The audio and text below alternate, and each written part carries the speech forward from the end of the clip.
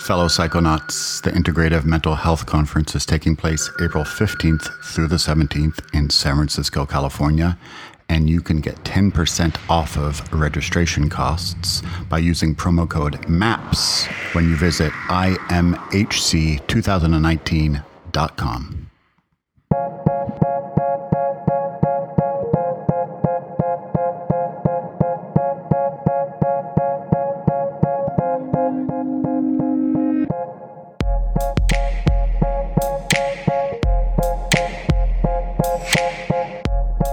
Welcome to the MAPS podcast. Multidisciplinary Association for Psychedelic Studies.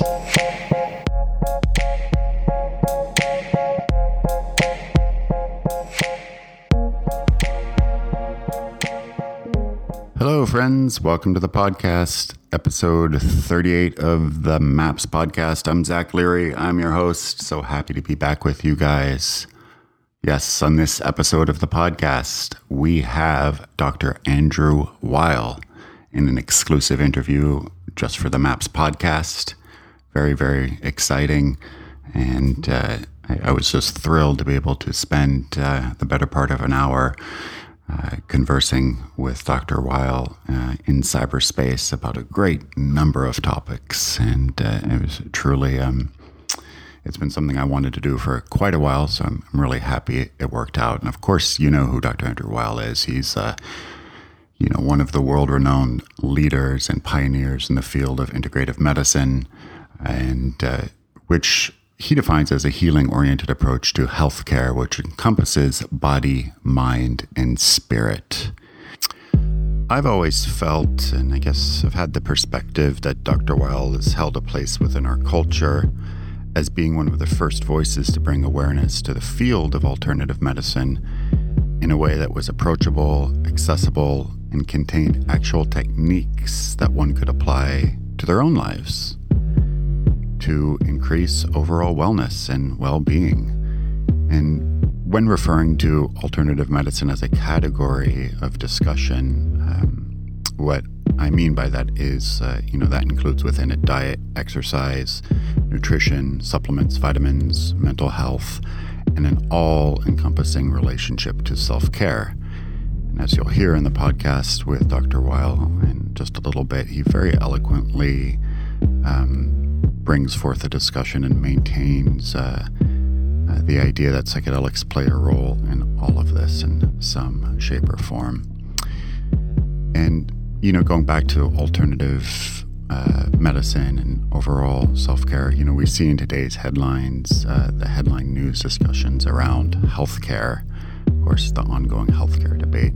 We have a tremendous disconnect in that everything from hospital bills to prescription medicines are on a runaway train of exploding costs and accessibility. And the disconnect being that we're kind of in this attitude of sickness. We don't really hear that much of a discussion about preventative health and maintenance and well-being and overall, quality of life wellness. And if we adhered to that, it would make so many parts of the American health system irrelevant. If we took better care of ourselves now and not waited, later on for things to fall apart and get on all of these medicines. If we took care of ourselves now holistically, the culture of sickness wouldn't be so apparent. It wouldn't be what it is in American culture. And for sure, it's without question, Dr. Weil was one of the first medical professionals to bring this conversation into the mainstream. And we'll touch more on all of this in the show. But an announcement first, and we talked about on the bumper of the show, the Integrative Mental Health Conference taking place April 15th through the 17th in San Francisco. There is a psychedelic evening panel that includes Dr. Weil, Dr. Charles Raison from CNN, Michael Pollan, the author, of course, of How to Change Your Mind, and the panel is moderated by Christine Whelan. And the It will kind of cover the new science of psychedelics and what this means for mental health care. There is a giveaway. You can win 2 free VIP tickets to the panel and 2 signed copies of Michael Pollan's book. If you go to IMHC 2019/giveaway. Yeah, if you go to that website, you'll see an entry form, and the winner will be announced on March 29th. And just to make things a little bit more interesting, if you go to Instagram and follow me, Zach Leary Drome, Drome, and use hashtag #MapsDrWeil in the comments for the posting of this episode, you'll get an extra chance to win the tickets for the psychedelic panel at the Integrative Mental Health Conference. Why not? Let's throw a little social media twist in there, right? It is 2019 after all. And generally speaking, just a reminder, the Integrative Mental Health Conference does look very, very cool. All sorts of authors, physicians, researchers, professors lending insight that go beyond medications and conventional therapy and turning to alternative and complementary medicine. So again, go to the website, check it out, and use MAPS as a promo code, MAPS, and you'll get 10% off of the entire conference's registration. Very cool. So let's get into the podcast with the legendary, the one and only Dr. Andrew Weil. I hope you enjoy it. Thanks.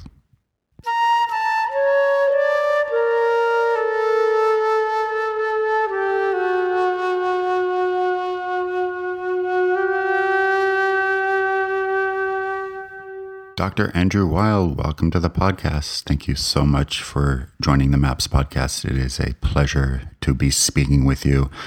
I've been wanting to do this one for quite a long time. And who would have thought that 2019 is such an amazing time to be talking about psychedelics, right? It's just wonderful to me to see this resurgence of interest. I have always felt that there's a tremendous potential for these drugs in medicine, and not just for emotional psychiatric conditions, but for physical ones as well, because I've seen remarkable change disease and cures of longstanding disease problems as a result of psychedelic experience. And I hope as they become available for therapeutic use that people will begin to explore that.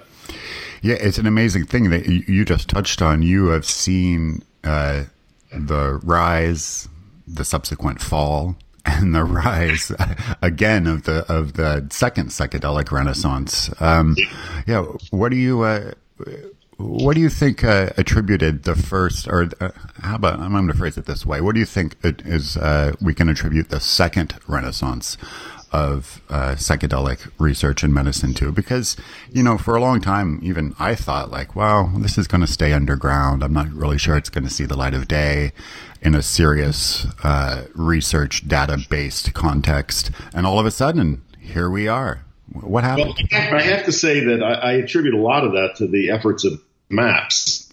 Yes.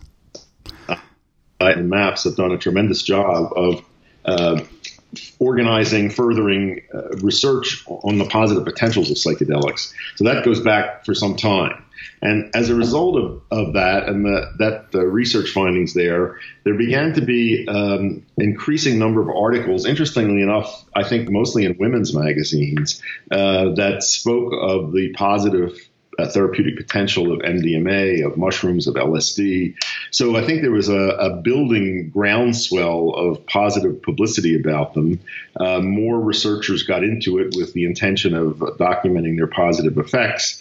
And then suddenly I think there was the discovery by people in Silicon Valley of psychedelics and microdosing, and now it seems to be really becoming mainstream. I see characters on mainstream TV dramas microdosing. It's an amazing thing. I mean, the cultural shift. Maybe it took the hysteria or the cliche of the '60s to sort of die down, and for it to kind of resurface back in these circles that you're talking about, huh? Another factor, Zach, I think, is that the reporting of positive effects in returning veterans with PTSD and other serious conditions for which conventional medicine really has no great answers. Right. So that being said, what do you think? I mean, you just talked about PTSD. What else is really of interest to you in terms of the latest research that we're seeing?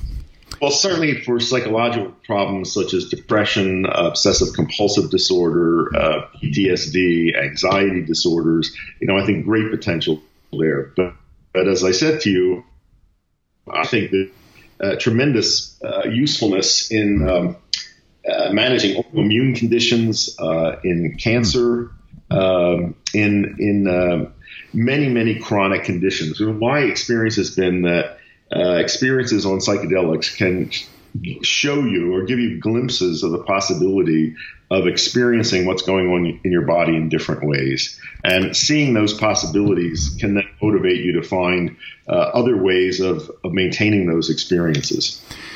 That is a fascinating thing that you just said, seeing your body in different ways. So let's take an example like cancer, just for example. I mean, we can use any model, but cancer is a good one.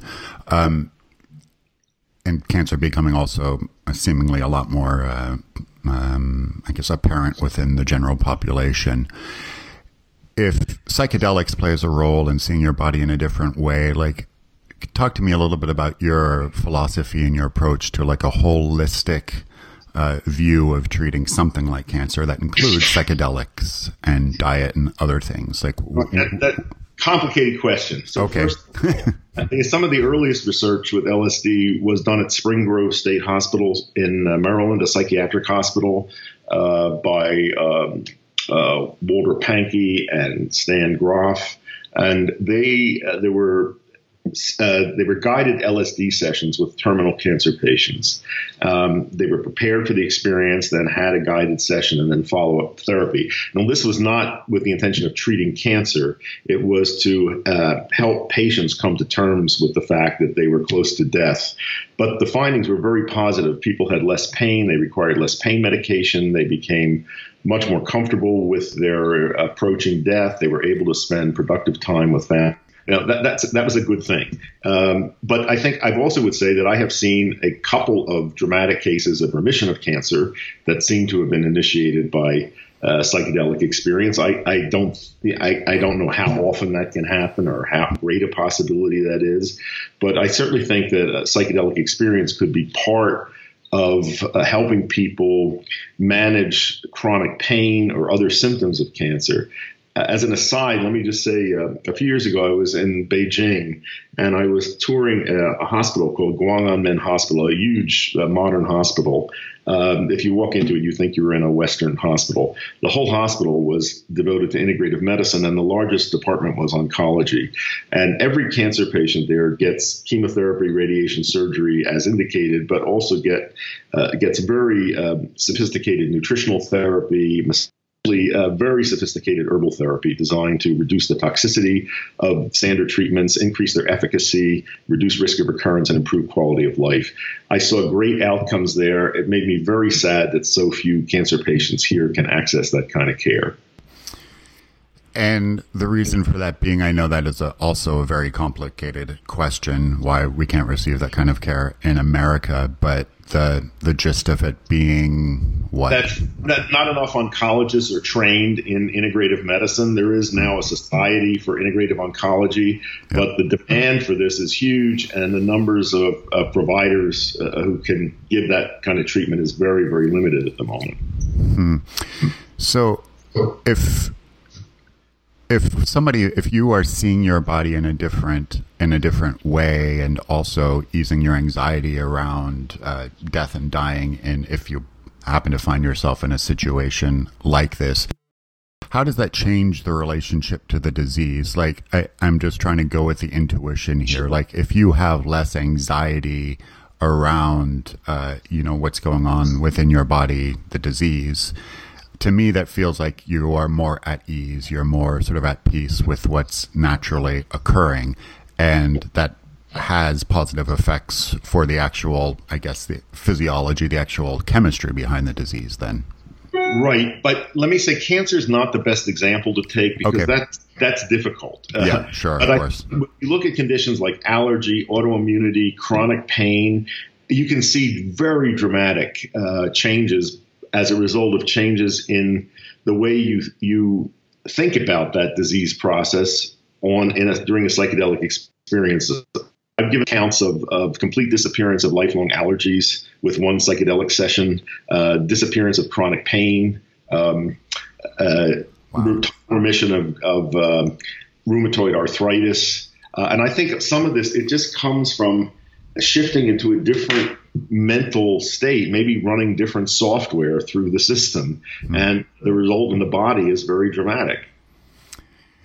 The shifting of software in the system and all of these different, ailments or maladies that may arise in the human condition.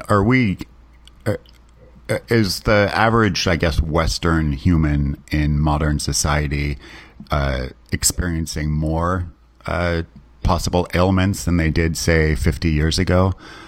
I feel like there's more. There's, I think, more options of what could go wrong. I know health and wellness and life expectancy is going up, but there seems to be more of an option for like a pill for everything, and that's sort of creating an attitude of like, oh my gosh, maybe I have this, I don't know. There's been a tremendous rise in allergy and autoimmunity. Did you know, for example, hay fever was unknown before about 1880. Oh, wow. Okay. First appeared in England. A number of autoimmune diseases also. And some of these seem to be a result of living in too clean environments. There's the whole hygiene hypothesis that says that exposure to dirt and germs early in life helps the immune system become strong, and that by keeping things too clean, we interfere with that learning process. So it's possible that some of these diseases of civilization are fairly recent. I've spent time with hunter-gatherer peoples in Africa and South America, and allergy is autoimmune disease. So these are diseases of civilization. Wow, that is fascinating. So the life in the modern world and increasingly in urban environments, more people shifting to urban environments are creating these new disorders like that. I mean, I know this is a sort of a general question, but as far as preventative medicine goes, what's the best approach for avoiding things like this? I think living in as close to a natural environment as possible, spending time in nature, eating whole foods, getting good physical activity, good rest and sleep, sleeping in darkness. I mean, also, if you look at the lifestyles of people in pre-modern society. Also, I think a recent phenomenon that disturbs me is our dependence on devices. I just was going to ask that, our relationship with technology. Yeah, I think it is dramatically changing brain function. It's decreasing attention span. I think it's increasing anxiety and depression. I think it's really changing the way we experience the world. And we haven't seen anything yet. This is going to continue. Yeah, I mean, this is still a brand new. It hasn't even affected an entire generation from start to finish yet. I know we're drifting away from psychedelics a little bit, but that's okay. What's your relationship to technology on a personal level? I mean, how do you find the balance and equanimity in it?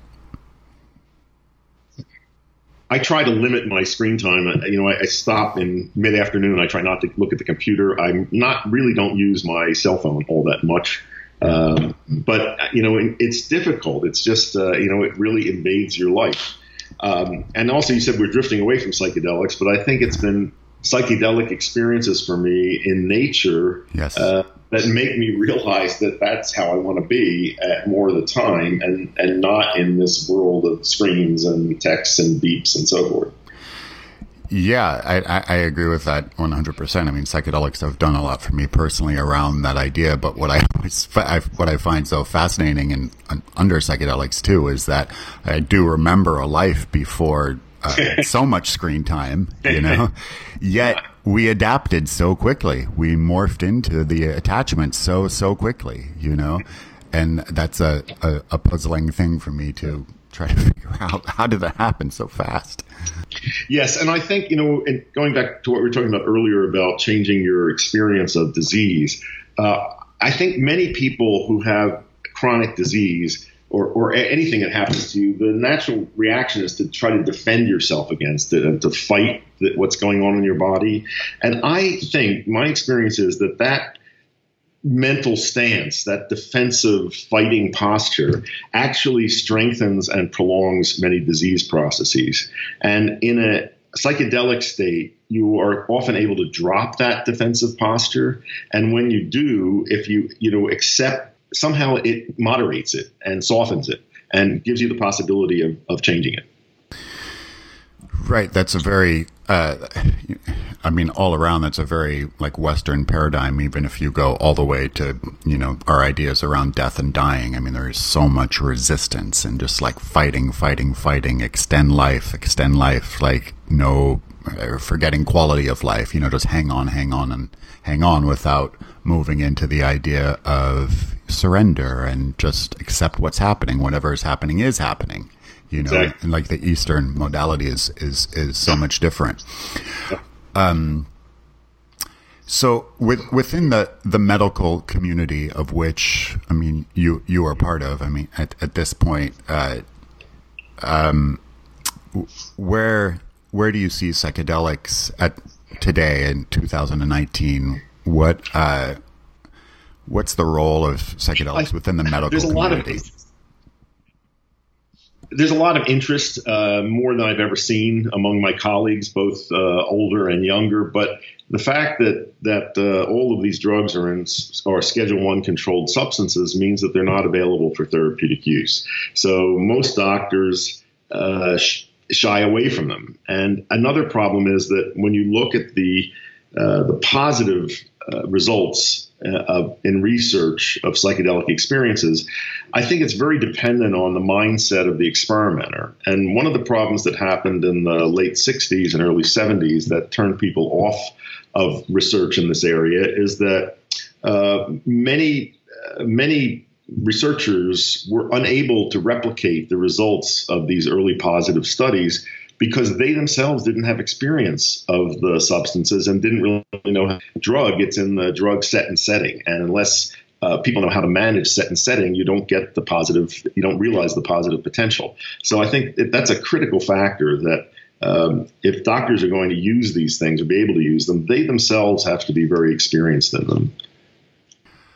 That is a very different, compared to other mental health prescribed medications, that's a very, very different relationship, right? Because you can't say that all doctors have a relationship with, right. Well, my mentor and colleague, late Norman Zinberg, with whom I did the first double-blind controlled studies of cannabis, he was a psychoanalyst, and he directed the psychiatric residency program at Cambridge Hospital in Boston, one of the Harvard hospitals, and he required that the program take one dose of all of the medications that they gave to patients. And as a result of that, there was less prescribing in that hospital than in other psychiatric hospitals. That's fantastic.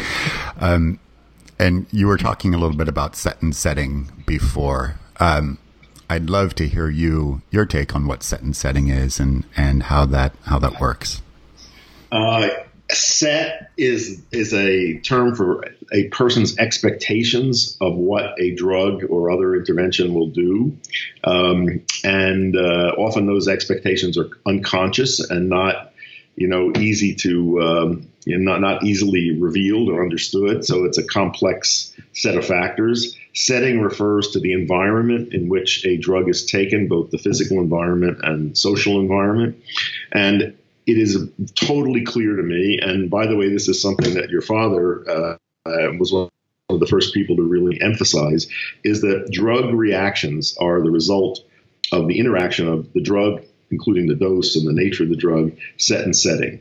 And the influence of set and setting can completely control, direct, and even reverse the pharmacological action of the drug. You can give a dose of a sedative drug to subjects in conditions of set and setting where they will become stimulated. And you can give a dose of a stimulant drug to a person with manipulation of set and setting with the result that they will become sedated. So it can even reverse pharmacological action. And you cannot understand drug experiences without seeing it as a complex interaction of those three factors: drug, set, and setting. In the setting part of this, who do you think is who's not a good candidate for psychedelic use? What makes somebody potentially, maybe this isn't for you? What do you think? I'm sorry, part of that cut out. Can you repeat that question? Yeah, under the setting part of setting. If you are looking at a patient who is considering going down the road of psychedelic medicine for whatever application, mental health, physical, or just inspirational, who is not a good candidate for psychedelic use? What makes somebody potentially not ready for this type of experience?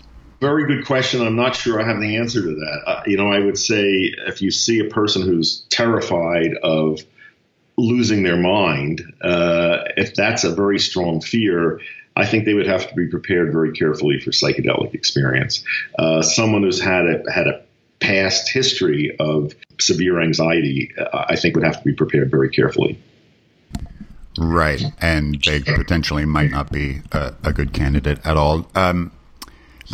Let's talk a little bit about guided psychedelic therapy, if you're comfortable talking about that. What makes somebody a good guide? What should somebody look for when searching for a guide? I think, first of all, their experience and also their motives in being a guide, because I see a number of people for whom I think guiding is kind of an ego trip. And that's not the best kind of person to place yourself, in their hands. I think you want to know how much experience the person has with the substance, how many guided trips they've done, what their training is, all of that. Right. That's all fair enough for sure. Right now, exactly. There's people interested in ayahuasca, and you can find ayahuasca sessions offered, seems, on every street corner at the moment, something that I would never believe possible when I was studying it in South America. But, I've had people come to me saying that, I want to do an ayahuasca trip, and there's this, leaflet saying these people are offering it. And I advise people to be just very careful about that, to check out very thoroughly the credentials, training of the person who's the guide, and to spend some time with them before you actually do the ceremony. Yeah, and one of the I'm not passing judgment or anything like that, but we are seeing a lot more, I guess, so-called shamans arise and kind of come out of the woodwork. People who are calling themselves shamans, and I see it here in Southern California all the time. It's like, oh my gosh, this is the new shaman doing an ayahuasca circle, and it's hard to know where to go, who to trust, right? And of course, that's would be one of the great benefits of, rescheduling these plants and medicines, because we could have resources online to guide people. But that's something I wanted to ask, and I know it's sensitive around many medical professionals, but because of the legal situation that most psychedelics still find themselves in, where does somebody start? Like, where can they look for accurate information? Well, again, I would direct people to MAPS, which I think is an excellent resource. I would say there's going to be a push to make MDMA available for therapeutic use, maybe first because of all of the positive potential there for treating PTSD, especially. I think that next we might see some momentum toward legalization of psilocybin, maybe ibogaine for the treatment of addictions. I think this is coming, and I understand Oregon is considering an initiative to legalize psilocybin. So maybe we'll start to see these things happen. In general, with the scheduling of drugs, they never go from tougher schedules to lighter schedules. When things move into Schedule 1, they never get out. But I think we're going to see this happen. Obviously, it's going to happen with cannabis at some point. Yep. And I think it'll happen with the psychedelics as well, as a result of the change in consciousness that is happening in our culture. Yeah, it seems like cannabis is leading the way, and I know somebody in the House just put forth a bill on the federal level to change the scheduling of cannabis on a federal level. Probably won't. It'll get shot down in the Senate in this administration, but it's interesting to see that hey, at least the discussion is being had. We spent.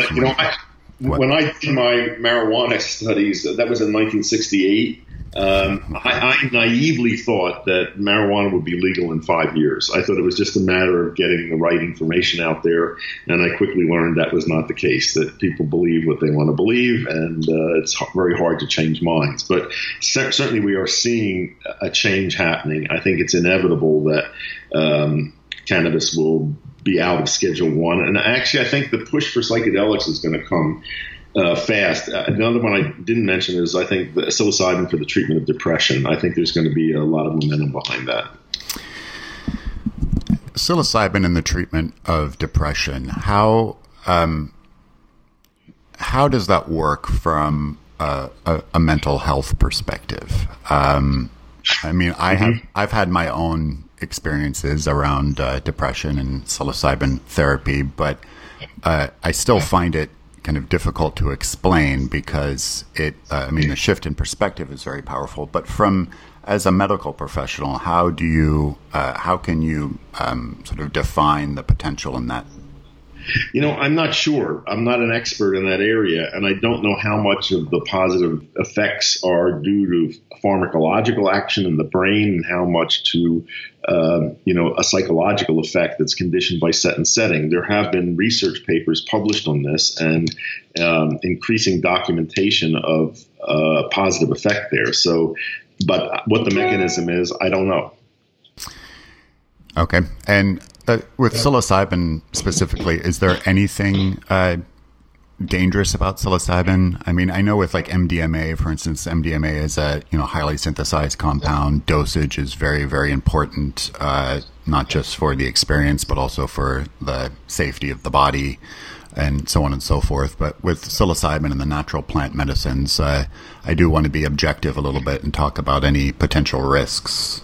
As you know, there are two broad families of psychedelics. There are the smaller one are the phenethylamines, or sometimes called substituted amphetamines, that include mescaline and MDMA, a few others. The larger one are the indoles, which are related to DMT that's made in the pineal gland in the human brain.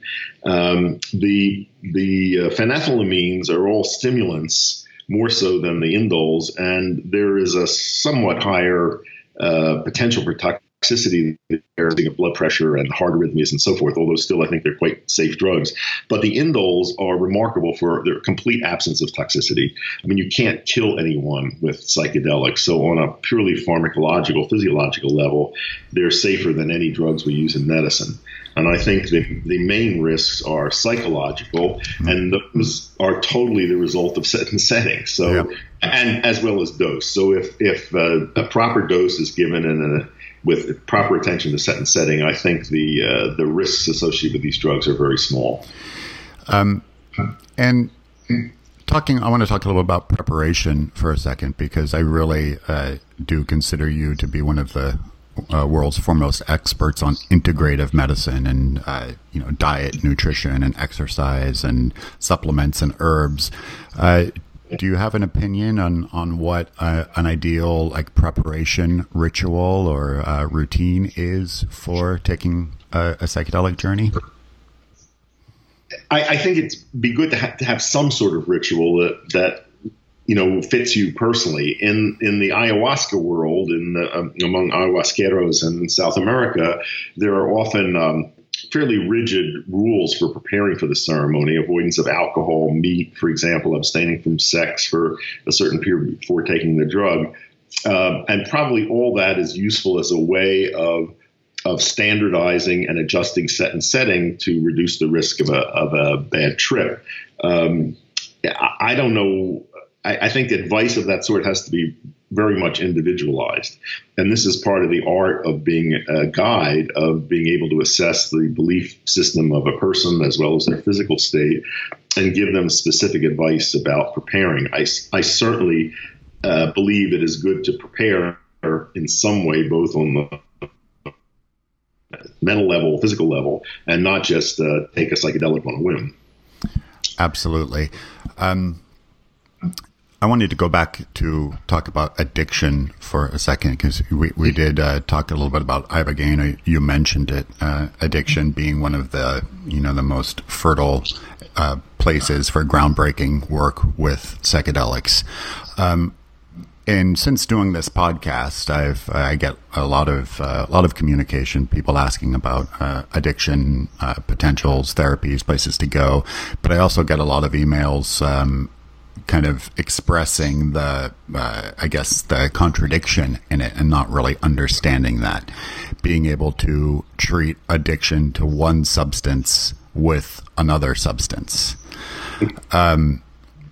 So how does that work? Let's talk a little bit about that. We can use ibogaine or anything else, but where do these substances play a role in addiction? Also a complicated question. First of all, I don't have any experience with ibogaine, and I have no idea how it might work. But my understanding of addiction is this. First of all, I think addiction is a universal problem, something that we all deal with. And the only reason we don't see how universal it is that some addictions are acceptable, such as addiction to exercise or addiction to power or addiction to knowledge or addiction to thinking. But I think we all wrestle with that. We all tend to get stuck on things, on external things to make us feel all right. And drugs are just one special case of that. And my understanding also, I think addiction is a very tough to deal with. And I see only really two ways of dealing it. One is to shift addictive behavior towards activities and things that are less harmful rather than more harmful. It is better to be addicted to running than to smoking cigarettes, for example. Sure. Okay. But I've seen addicted runners who get into tremendous problems, both physical and mental. At any rate, that's an example of shifting to a less harmful addiction. I think to get to the root of addiction, my sense is that Buddhist psychology has the most to say about that. I think the root of addiction is a tendency to get attached to external things, to believe, to become under the illusion that the experience of completion, happiness, satisfaction comes from the external world. And I think the only way of dealing with that is by really restructuring the mind and coming to discover that everything you want is really inside you. And I think when you discover that, you are free. Another, I think you'll find this in the medical literature, is that even with the hardest forms of drug addiction, such as cigarette addiction, which I put right up there, is right at the top, or heroin addiction, you see that with a cigarette addict, they may have tried again and again to quit. And they talk about what a struggle it is, how horrible, and they go back. But one day they wake up and it's some little thing like looking at stained fingers or a dirty ashtray, and suddenly they don't want to do it anymore. And that time it's no struggle, and that's the end of it. And I've seen that with heroin addicts, with people who are alcoholics, with addicted smokers. So and that has to do with motivation. And the problem is you can't put motivation into someone else. So until motivation reaches a certain level, it is tough or impossible to break addictive behavior. I tell smokers that just make an attempt to quit, set a date and make an attempt. It doesn't matter if you succeed, because each time you try, the reservoir of motivation becomes fuller, and one day it'll be full enough that it'll make it easy. Right. You have to hit your own bottom and have an awareness of your own bottom that's, severe enough for you to where you finally say, hey, that's enough, right? Right. But like you explained earlier in that answering that question about the human condition possibly having defaulting to many forms of addiction beyond substance abuse or anything like that, and the Buddhist philosophical approach about needing external things to fix you, but I want to talk about that a little bit more, because I think the rise of addiction, especially in America, I haven't really studied the global statistics, but we're seeing the opioid crisis at an all-time high here in America, and other OCD conditions that may be labeled as addiction really taking hold in food or sex, gambling, screen time, Facebook, whatever it is. I think now in the DSM, social media addiction might even be in there, I heard. So the condition of addiction in the modern world, why is it increasing so severely? I don't know. If I had to guess, I would say it again has to do with our being so disconnected from nature and the natural world and natural rhythms of living. I think that makes us more and more vulnerable. Integrative Mental Health Conference, of which psychedelics plays a part, and what the new science of psychedelics means for mental health. What does the new science of psychedelics mean for mental health? Well, first of all, the reason that we need a new science of mental health is that the current paradigm in psychiatry and in medicine in general is the biomedical model that states that all emotional mental events are products of brain biochemistry, and that the arrows of cause and effect flow one way from brain. Why can't they go the other way as well? Why can't disordered thinking produce disordered brain biochemistry? But that model is so dominant that the field of psychiatry now has become really nothing more than dispensing medications. And we really have no idea what these psychiatric medications do, especially the developing brain. I think we're doing a huge experiment with our kids who are often on multiple psychiatric drugs. We have no idea what the long-term effects of those are. And I think also the efficacy of these antidepressants, anti-anxiety drugs is very questionable, and their safety is, I think, of great concern. So I think that we need a new science of mental health that is really based in a much broader, I would say, biopsychosocial spiritual model. And that opens up the possibilities of many more ways of influencing mental and emotional health through dietary, through physical activity, through use of natural substances. And I would certainly put psychedelic therapy and psychedelic experience in among those possibilities. So, we have some presentations at this conference on ibogaine, on psilocybin, on MDMA therapy, on ketamine, and we'll have a public discussion of that as well as along with the professional discussion. And the attachment to pharmacology and, prescription medications within the field of mental health, like you just were talking about that, is that an effect of, I guess, the increase or the success, or somewhat success anyway, of innovation within the field of pharmacology, or is it a result of the influence of what the conspiracy theorists love to call big pharma? Where does industry play a role in this? And did it affect the entire practice of mental health treatment? In a word, yes. I think there has been a very unsavory collusion of pharmaceutical companies, medical journals, and insurance companies to produce a really intense marketing campaign that has led to this widespread overuse of psychiatric medication. If you look at antidepressants, for example, I think that that collaboration of those interests has been very successful in convincing people that ordinary states of sadness are matters of imbalances of brain biochemistry that have to be corrected by taking medication. And, that has affected the prescribing habits of physicians, the demands of patients, and that coupled with the fact in our training of mental health professionals and doctors in general, we don't teach them other ways of managing these conditions. That's what I have been trying to correct through the University of Arizona Center for Integrative Medicine. We have, very intensive trainings for medical professionals, including psychiatrists, that look at all the things left out of conventional training, such as nutrition and mind-body interactions and botanical medicine and so forth. And it just seems so obvious and intuitive to me that the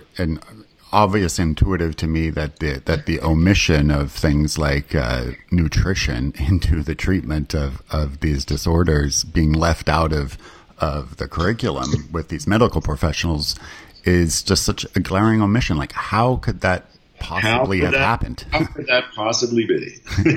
I couldn't agree more. If you take nutrition, the total in 4 years at Harvard Medical School was 30 minutes, which were grudgingly allowed to a dietitian at one hospital to tell us about special diets we could order for patients. That has not changed a whole lot since I've been out of medical school. And when nutrition is taught, it's taught as biochemistry, and it's forgotten as soon as the biochemistry exams are over. So, I think most medical professionals are functionally illiterate in nutrition. It's not their fault. They weren't taught it. And there's many consequences of that. One is the abysmal food served in hospitals in this country. Another is the complete lack of attention to diet when you're dealing with a patient, and especially the influence of diet on mental and emotional health. There's now a tremendous amount of research going on the microbiome, the organisms we have in our gut, and how they influence the brain and mental and emotional health. And this is a whole new area that's just suddenly opened up. And it does seem to me, at least, that something like psychedelics, that nutrition and organic food, the source of our ingredients, what's shouldn't be in our food, healthy eating options, is making its way into the front and center of American consciousness. I just see. You walk in just to an average supermarket, not a Whole Foods or anything like that, and the organic section is, it's not hidden anymore. Is that true? Are we seeing an improvement? But remember, you're in California. Yeah. Okay. Right. Yes, it is changing, and changing faster in some parts of the country than others. But there is still a remarkable absence of attention to all of this in the medical profession and in psychiatry, especially. And finally, just to wrap it up, I want to backtrack a little bit, and you are talking about the education and just the general knowledge of medical professionals at large and in the mental health field. What's it going to take for psychedelics to become, I guess, just part of the go-to list of options for treating certain conditions within the medical community? Is it going to take, does it have to find its way into the universities and into the curriculum for it to be part of the practice? I mean, that just seems like it could take a whole generation. Well, it is going to take more time, but I think what will probably most accelerate that is the appearance of more research data of the kind we've been seeing that documents the positive effects of these substances in ways that medical professionals can connect with. So the kind of research that's been done by Roland Fisher, and people at Johns Hopkins, at UCLA, the kind of research that MAPS has sponsored, I think that more than anything is going to make this change happen. Well, I'm so happy to do this podcast with you, Dr. Weil. I know you've been on the front lines of mental health and psychedelic consciousness for decades now. It seems like you're going to live forever. Are you? Are you planning to? I am not. I don't think I'd want that, but I'm doing okay. Thank you so much. Pleasure to talk to you. You too. Bye-bye.